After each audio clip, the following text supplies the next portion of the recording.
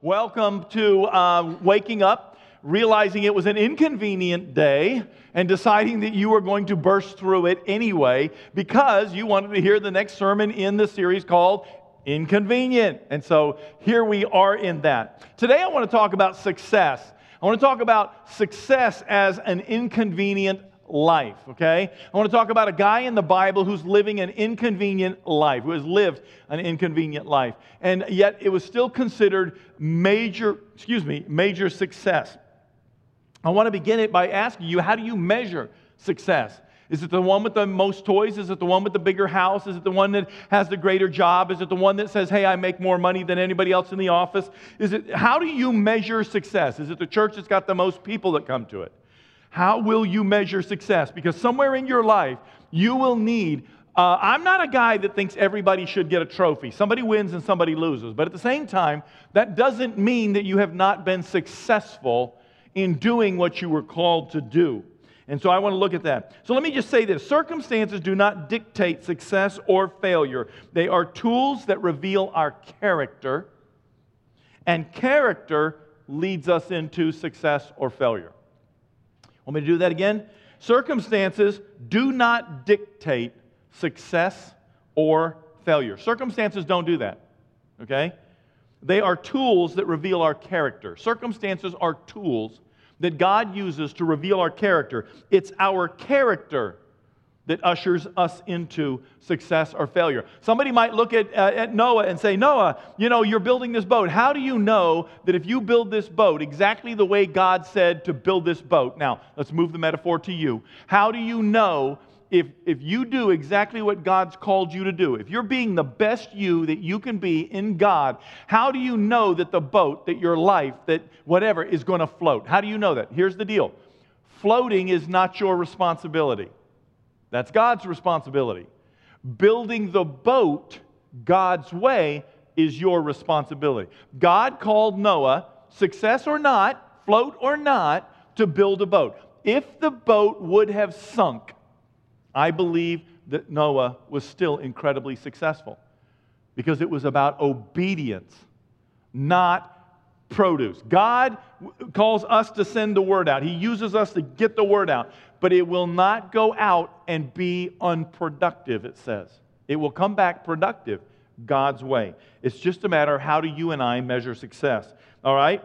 I don't know what you consider a successful life or if you feel like you're leading a successful life. But listen to this. We all face tough times.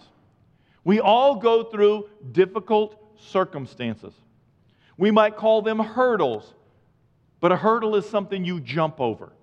You might call it a fork in the road, but believe it or not, a fork in the road is something you can come back to and then choose to go down a different fork of the road.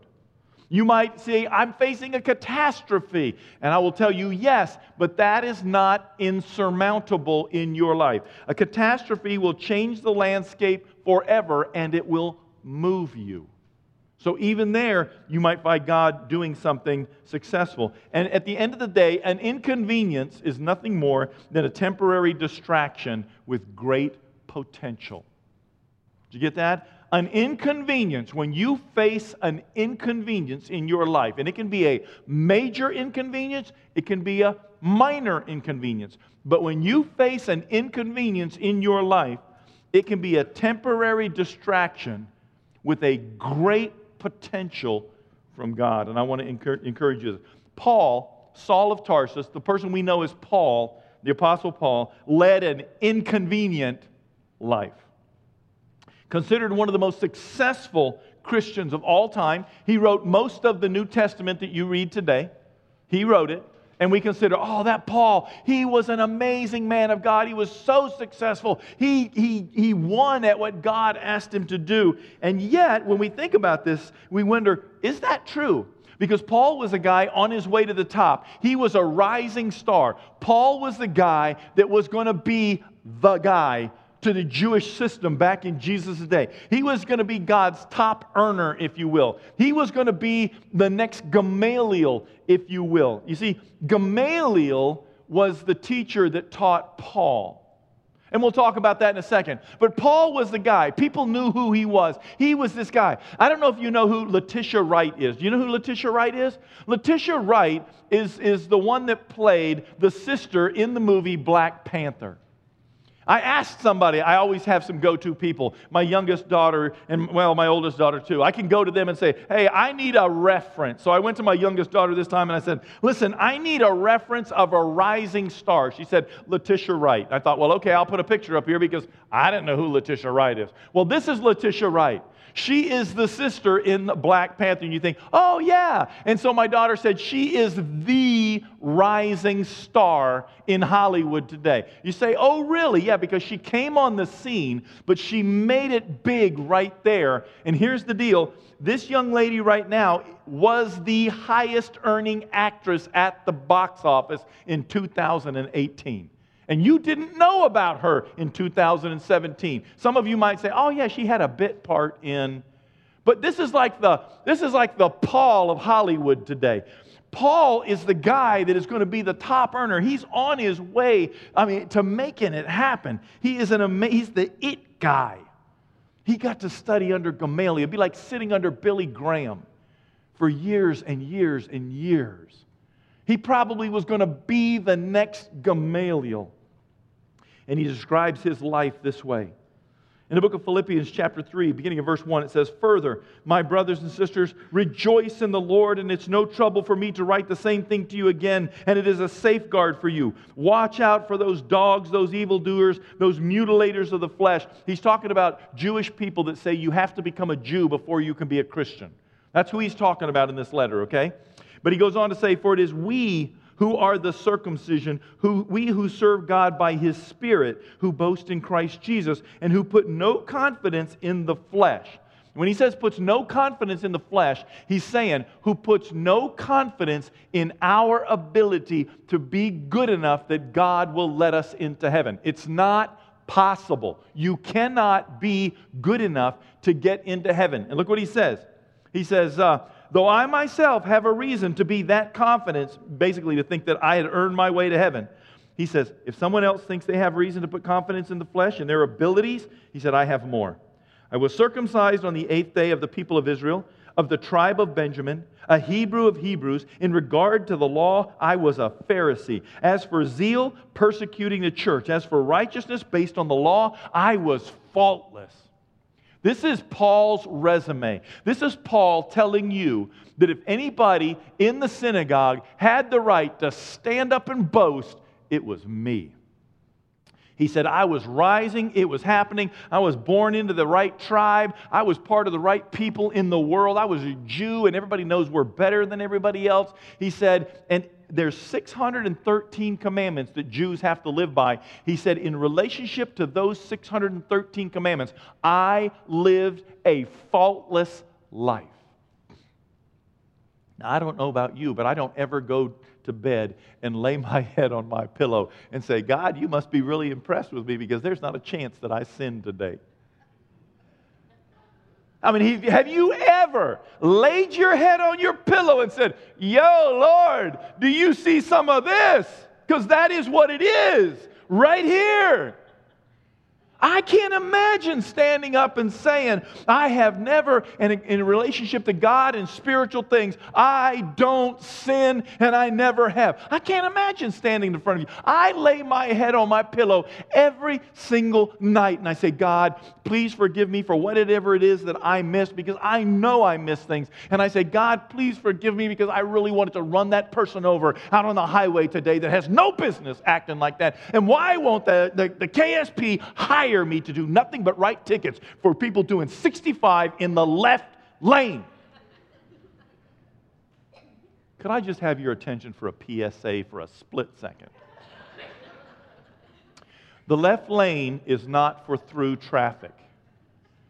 It is referred to in the driver's manual as a passing lane. If you are not actively passing somebody, you are not supposed to be in that lane. And if I run you clear off the road, do not show up at church and say, man, it's kind of testy out there on the road, because you are sinning against the government that was established by God Almighty by breaking the law and going slow in the left lane. If you say, well, I was doing 71, I don't care. It has nothing, believe it or not, it has nothing to do with the speed limit. If you are backing up traffic, you are not supposed to be in that lane. And one more while I'm here, and I'll throw this one out there for free. For free. Do you know that there is no place on the bypass in Richmond, Kentucky? I've lived here since 2003, and so far I have not choked anybody to death, okay? There is no place on the bypass in Richmond, Kentucky. You are more than welcome to test me in this, that the speed limit is 35. It's 45 from exit 90 all the way to, it's 55 from exit 90 to Kroger's. From Kroger's to exit 87, it's 45 miles an hour. Please stay out of my way. Okay? I'm kidding.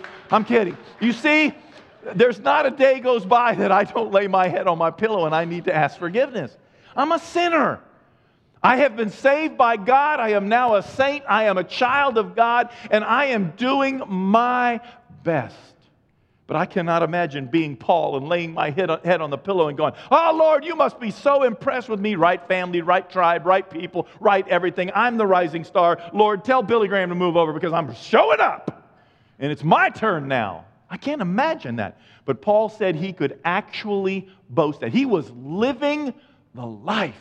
When he walked into the room, people are like, Paul's here, whoa, and they want to shake his hand. You know, Sanctus Real's coming, and Mark Grallman, the drummer's a friend of mine. I won't go so far as to say a good friend, but I would say a good enough friend, and I would dare say he'll say he's a good friend of mine. But I'm so excited that Sanctus Real's coming. I'm stoked. And we say, but Sanctus Real's coming to our church. That's awesome. This was Paul the apostle, and he was living a successful life. You know what he was doing? He was killing Christian people. No, he was murdering. He was having them murdered. He would run into this room and he would split us up, take us prisoner, send the women over there, send the husbands over there, confiscate your house, confiscate your property, sell it off, send the money to Jerusalem to the temple. He was what he called persecuting the church. Look at me, I'm destroying all of the fake people that say they're chasing God, when the fact of the matter was, he was doing all of the wrong things for all of the right reasons. He loved God. He was trying to live right. He was trying to make sure he earned his way to heaven. He was trying to keep all the little laws that kept popping up. The problem was he needed a heart change. He needed it. Because he loved God. He wanted God. He wanted to be in the presence of God. He wanted God to be proud of him. But he was trying to earn his salvation. And finally, God showed up in his life and said, Saul, knock it off! Now listen to me. This is what I need you to do. And suddenly the man that was known as the guy that persecuted the church had become the church. And yet we still consider he had a successful life. But you know, there is success in suffering. There is. We don't like it, especially in our culture and in our humanity. And the further we get away from our creation, the more struggle it is. Look what Paul says to the letter in 2 Corinthians, beginning in chapter 11, verse 21.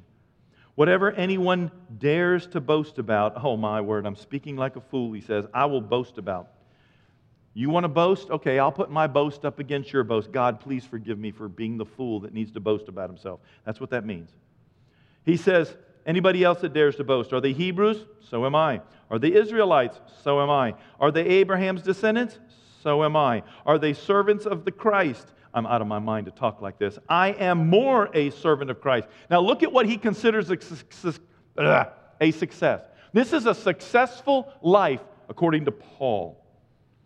He said, I have worked much harder, been in prison more frequently, been flogged more severely, been exposed to death again and again. 5 times I received from the Jews the 39 lashes, the 40 lashes minus 1. That's the lashes that Jesus got. It's just that apparently they used a whip on Jesus that had metal and pottery and stuff like that ground into it. But he still got the 39 lashes. 5 times his body went through that, he said, okay? I believe without the shrapnel, all right? He said, 3 times I was beaten with rods. He says, I was once stoned to death, pelted with stones. He was stoned to death, actually, and left outside the city for dead. He said, 3 times I was shipwrecked. I spent a night and a day in the open waters. I have been constantly on the move, constantly in danger from rivers, in danger from bandits, in danger from my fellow Jews, in danger from Gentiles, in danger in the city, in danger in the country, in danger at sea, and in danger from false believers. I have toiled and labored, and I have often gone without sleep. I have known hunger and thirst, and I've gone without food. I've been cold, I have been naked, and besides everything else, you see what he said? I have been beaten, left for dead. I have been bloodied. I have been left naked and cold outside, freezing to death. He said, I have been without clothes. I have been chased around by the enemy. Bandits have all of these awful bad things have happened. But he considers something even greater than that. Look what he says. Besides everything else, I face daily the pressure of my concern for all of you.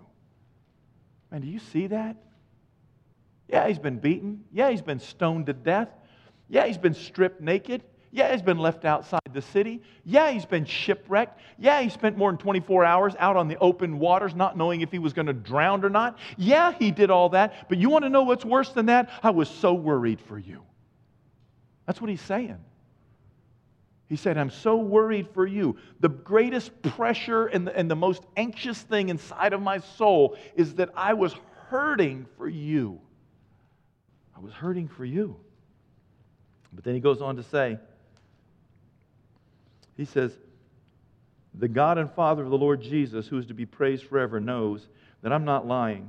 In Damascus, the governor under King Aretas had the city of Damascenes guarded in order to arrest me. But I was lowered in a basket from the window in the wall and slipped through his hands.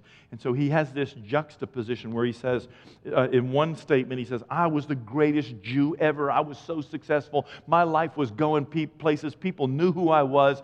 Probably one of those guys that would say, I haven't bought a drink in the rest of my life forever. Every time I walk in someplace, somebody wants to buy me dinner. Somebody wants to buy me this. Somebody wants to buy me that. He's saying, I was so successful and everybody knew who I was, and God himself must be impressed. And then he comes over here and says, you want to boast about that? Okay, I've boasted, but let me tell you something that's even greater than that. I've been left for dead, stoned, beaten with rods. I've been shipwrecked. Bandits have captured me. I've been faced this. I've faced that. And man, I'm still chasing God. And more than all of that, I'm so concerned for the church. Man, what do we call success there? What on earth is going on? You know, in Philippians chapter 4, Paul goes on to say, I know what it is to be in need, and I know what it is to have plenty. I have learned the secret of being content in any and every situation, whether well-fed or hungry, whether living in plenty or living in want. Paul is saying, I know what it's like to be blessed by God and to thank God because I can pull the big fat fluffy covers up over to my chin and I can be all cozy warm when the temperature's falling and the ice is falling. He said, but you know what? When I was over here and I was homeless and I was beaten and I was bloodied and I was naked, I found a way to say, thank you, God. I found a way to say, this is an inconvenient life, Lord. I don't like being beaten, but I found some way to be content knowing that I was fulfilling something on behalf of the kingdom of God, even though he may not know what it was. Have you learned that lesson? Is it always more and better and bigger? Or can we stop and say, Lord, what is it for me? Back when I went to Bible college and I was growing 10, 12 years into knowing Jesus in a really profound way personally, I remember going to Bible college and my wife and I were trying to figure out how to make ends meet, and we needed a vehicle. And so I told the Lord, Lord, I need a Cadillac because it's 42 miles to Bible college. My wife said, you can't pray to God for a Cadillac. That's selfish. Well, the Scripture said, according to Jesus himself, if you knowing how to give good gifts to your children on this earth, then how much more does your Father in heaven know how to give good gifts to you? Can't I ask? And I asked. I said, Lord, Would you help us out here? We've got to have something reliable to get back and forth to Bible college. I'm trying to do what you're asking me to do. We were in a small group with some of you, and I know that some of you, when you come to God, you're like, you can't ask God for big things. And I'm going to tell you, stop asking God for small things. Do it. He is a big God. You just have to know that no is an okay answer. I said, God, can I have a dependable Cadillac to drive in style back and forth to Bible college? He said, no. Here's a Volkswagen Dasher. Do you know what a Dasher is?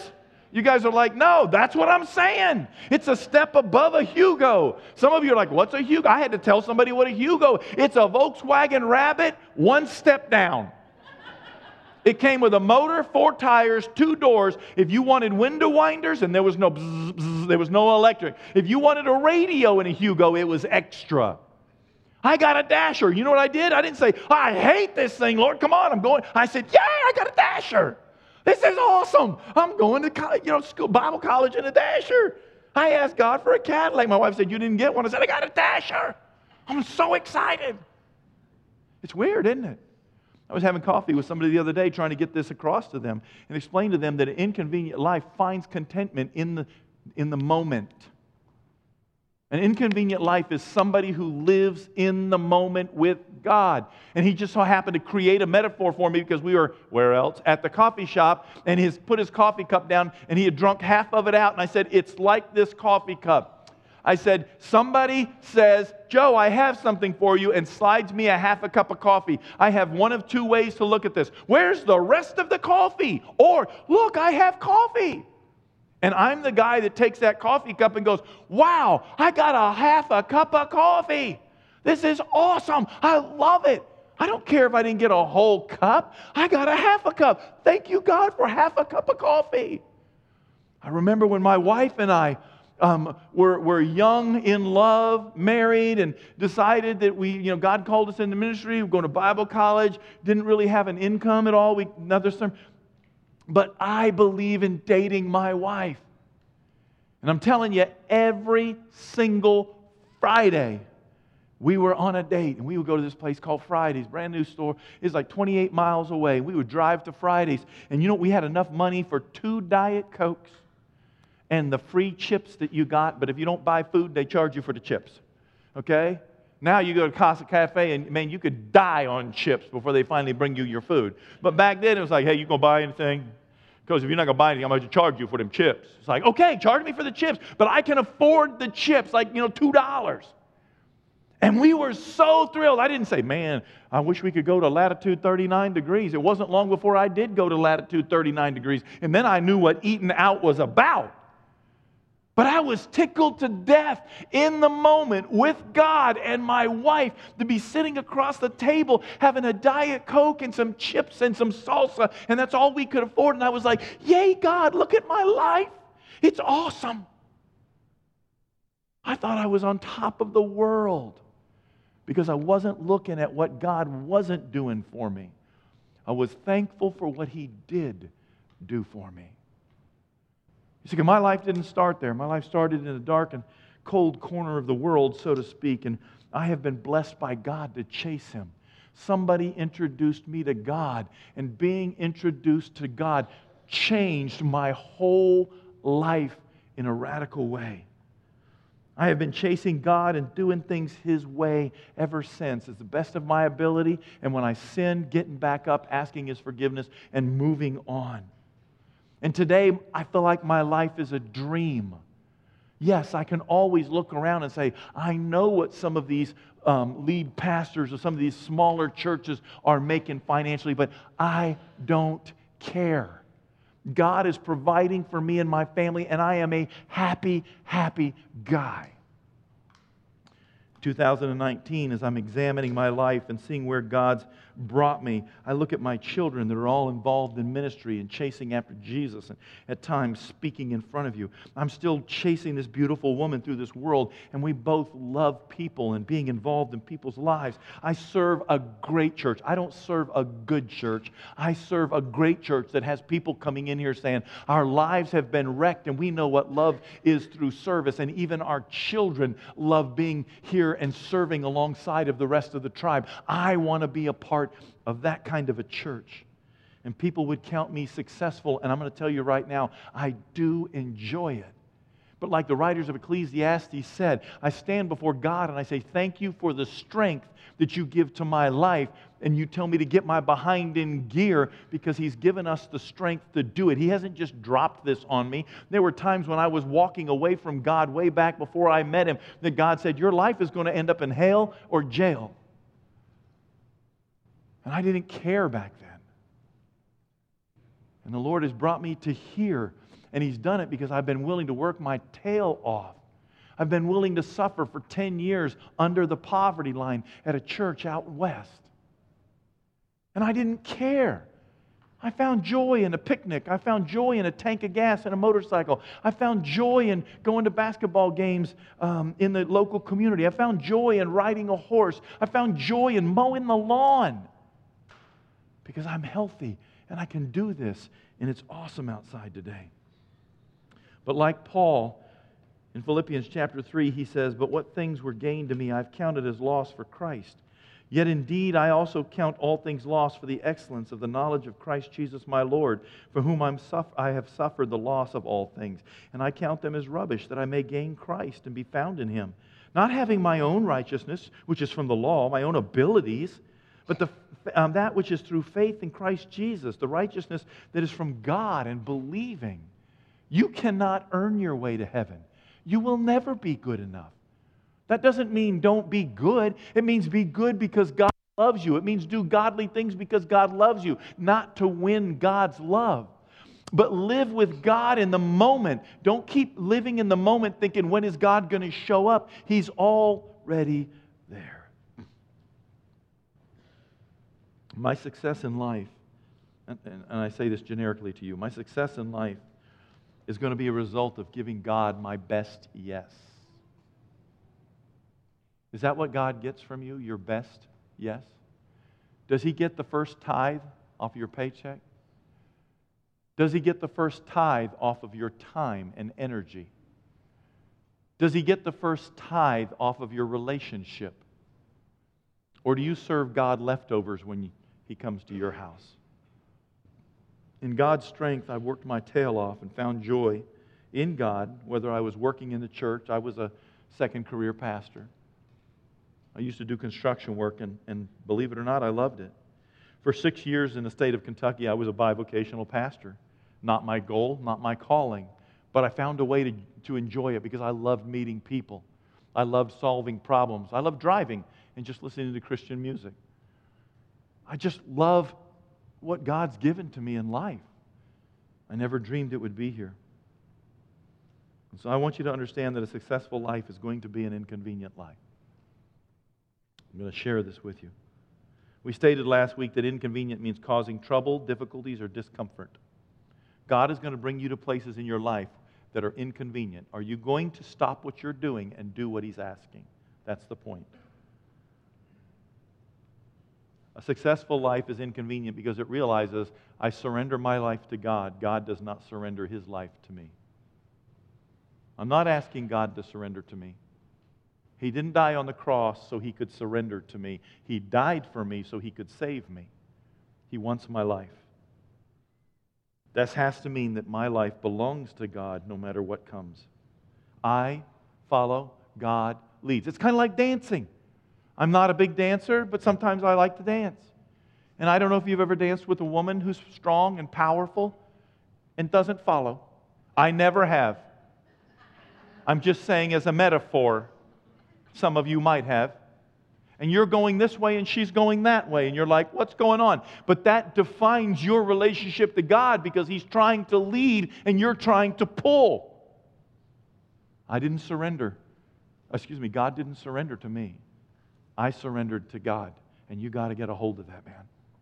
You got to own that truth. Paul, at the end of the book of Acts, stood before King Agrippa, and he said, I was not disobedient to the vision. God led, I followed. And then remember everything that he said it cost him to follow. Remember all that stuff? That's what it cost him, and he still followed. He didn't try to lead. Well, one time he tried to lead, but the Holy Spirit said no and took him a different direction. The second thing I want to share with you real quick is that we all have an inconvenient chapter to our lives. And some of you may be in that inconvenient chapter. You may be there right now. You're in an inconvenient place and you're like, God, I don't like this. Get me out, get me out, get me out, get me out. An inconvenient chapter to your life is a part that hurts. It hurts. And you think that God's not paying attention, and He's paying attention because surgery hurts. Sometimes what He's doing is to bring you what you're crying out for. You've just settled for less than He's about to do in your life. I'm not saying you're going to get everything you want on this planet. What I'm saying is He's working on your behalf. An inconvenient chapter is the chapter that nobody sees. You think you're all alone. You think that nobody knows, and God does. And He can actually send somebody to your life. An inconvenient chapter is where God molds our strength in the fire. And it's hot. And it's difficult. And I want to encourage you to embrace it and push through.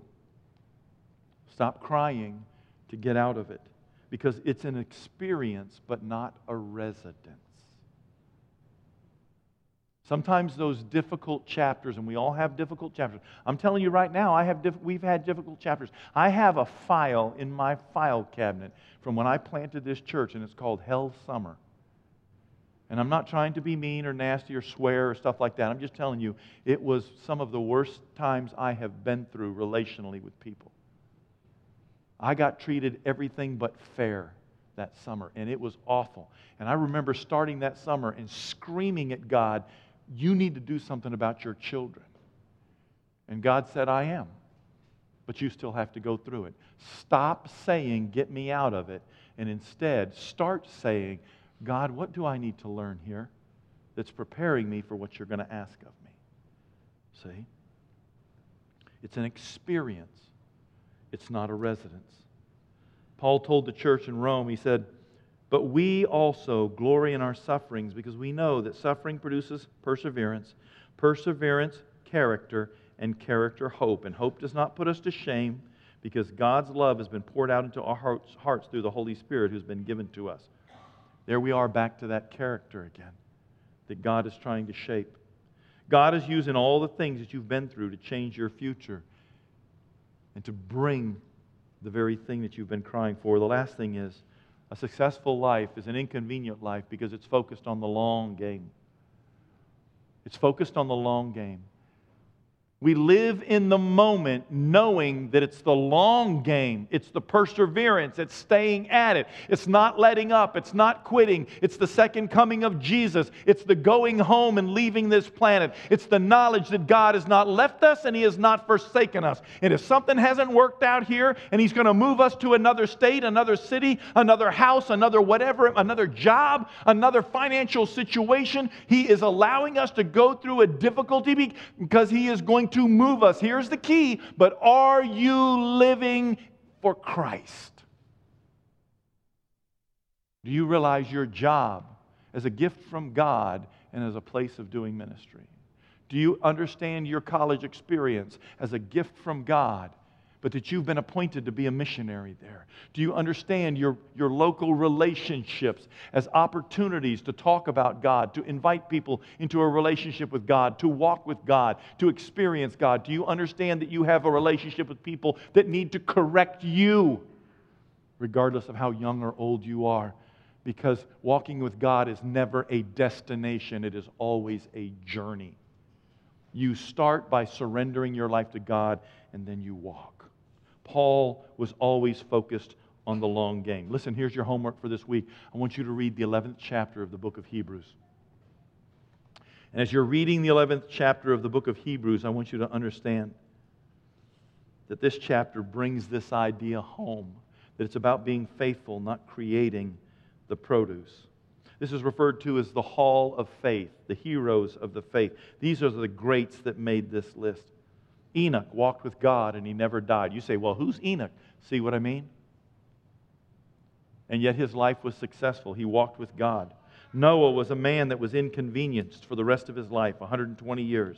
Abraham had God intervene and inconvene in his life.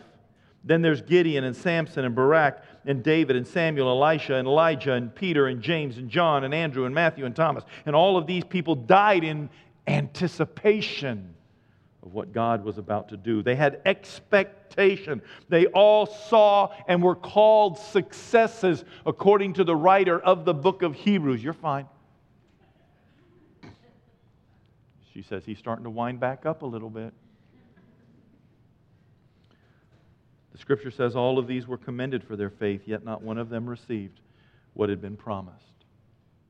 Because God had planned something better for us so that only together with us would they be made perfect. God showed them the future, invited them to be a part of it, but then promised them that it wasn't going to come until the Christ came and had been raised from the dead so that they could come out of paradise, another theological discussion for another time, and that they would join all of us who died in heaven. See? They were looking for a city whose architect and builder was God. They recognized that they did not belong on this planet. They were created by God. And this chapter of their life that was hurtful and difficult and had suffering in it was but for a short time, and then God's going to turn the page. And there's going to be a new chapter that starts in your life tomorrow or next year or next month or when you leave the planet. But there's a new chapter that's going to start. And only in the big extreme of the long vision of eternity do we realize that 70 or 80 years on this planet is but a minute in the economy of God. I don't expect that people will ever write books about Joe Wood. I expect that 50 years after my death, people will not know who I am. Who I am, because I will not be dead. I will just be living in a different place. And I believe that. Not many people know who Mordecai Ham is. And yet, his life was successful. He led Billy Graham to Jesus in 1934. He was the guy that was having the tent meetings, going without, in the rain, in the heat, suffering, but preaching the gospel. We all know who Billy Graham is. Success is inconvenient because you have to do what no one else is doing. You have to leave what no one else is willing to leave. You have to go where nobody wants to go. You have to say what no one wants to hear. And you have to understand what no one wants to believe. It's an inconvenient life, but it's a successful life. It's not measured by people, cars and houses and money and 401ks. It's measured by investments in people.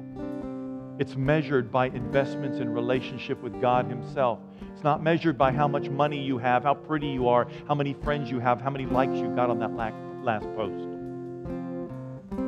It's measured by your disciples. It's measured by enjoying God in the moment. Some of you are going through a difficult chapter in your life and it's inconvenient for you. It is.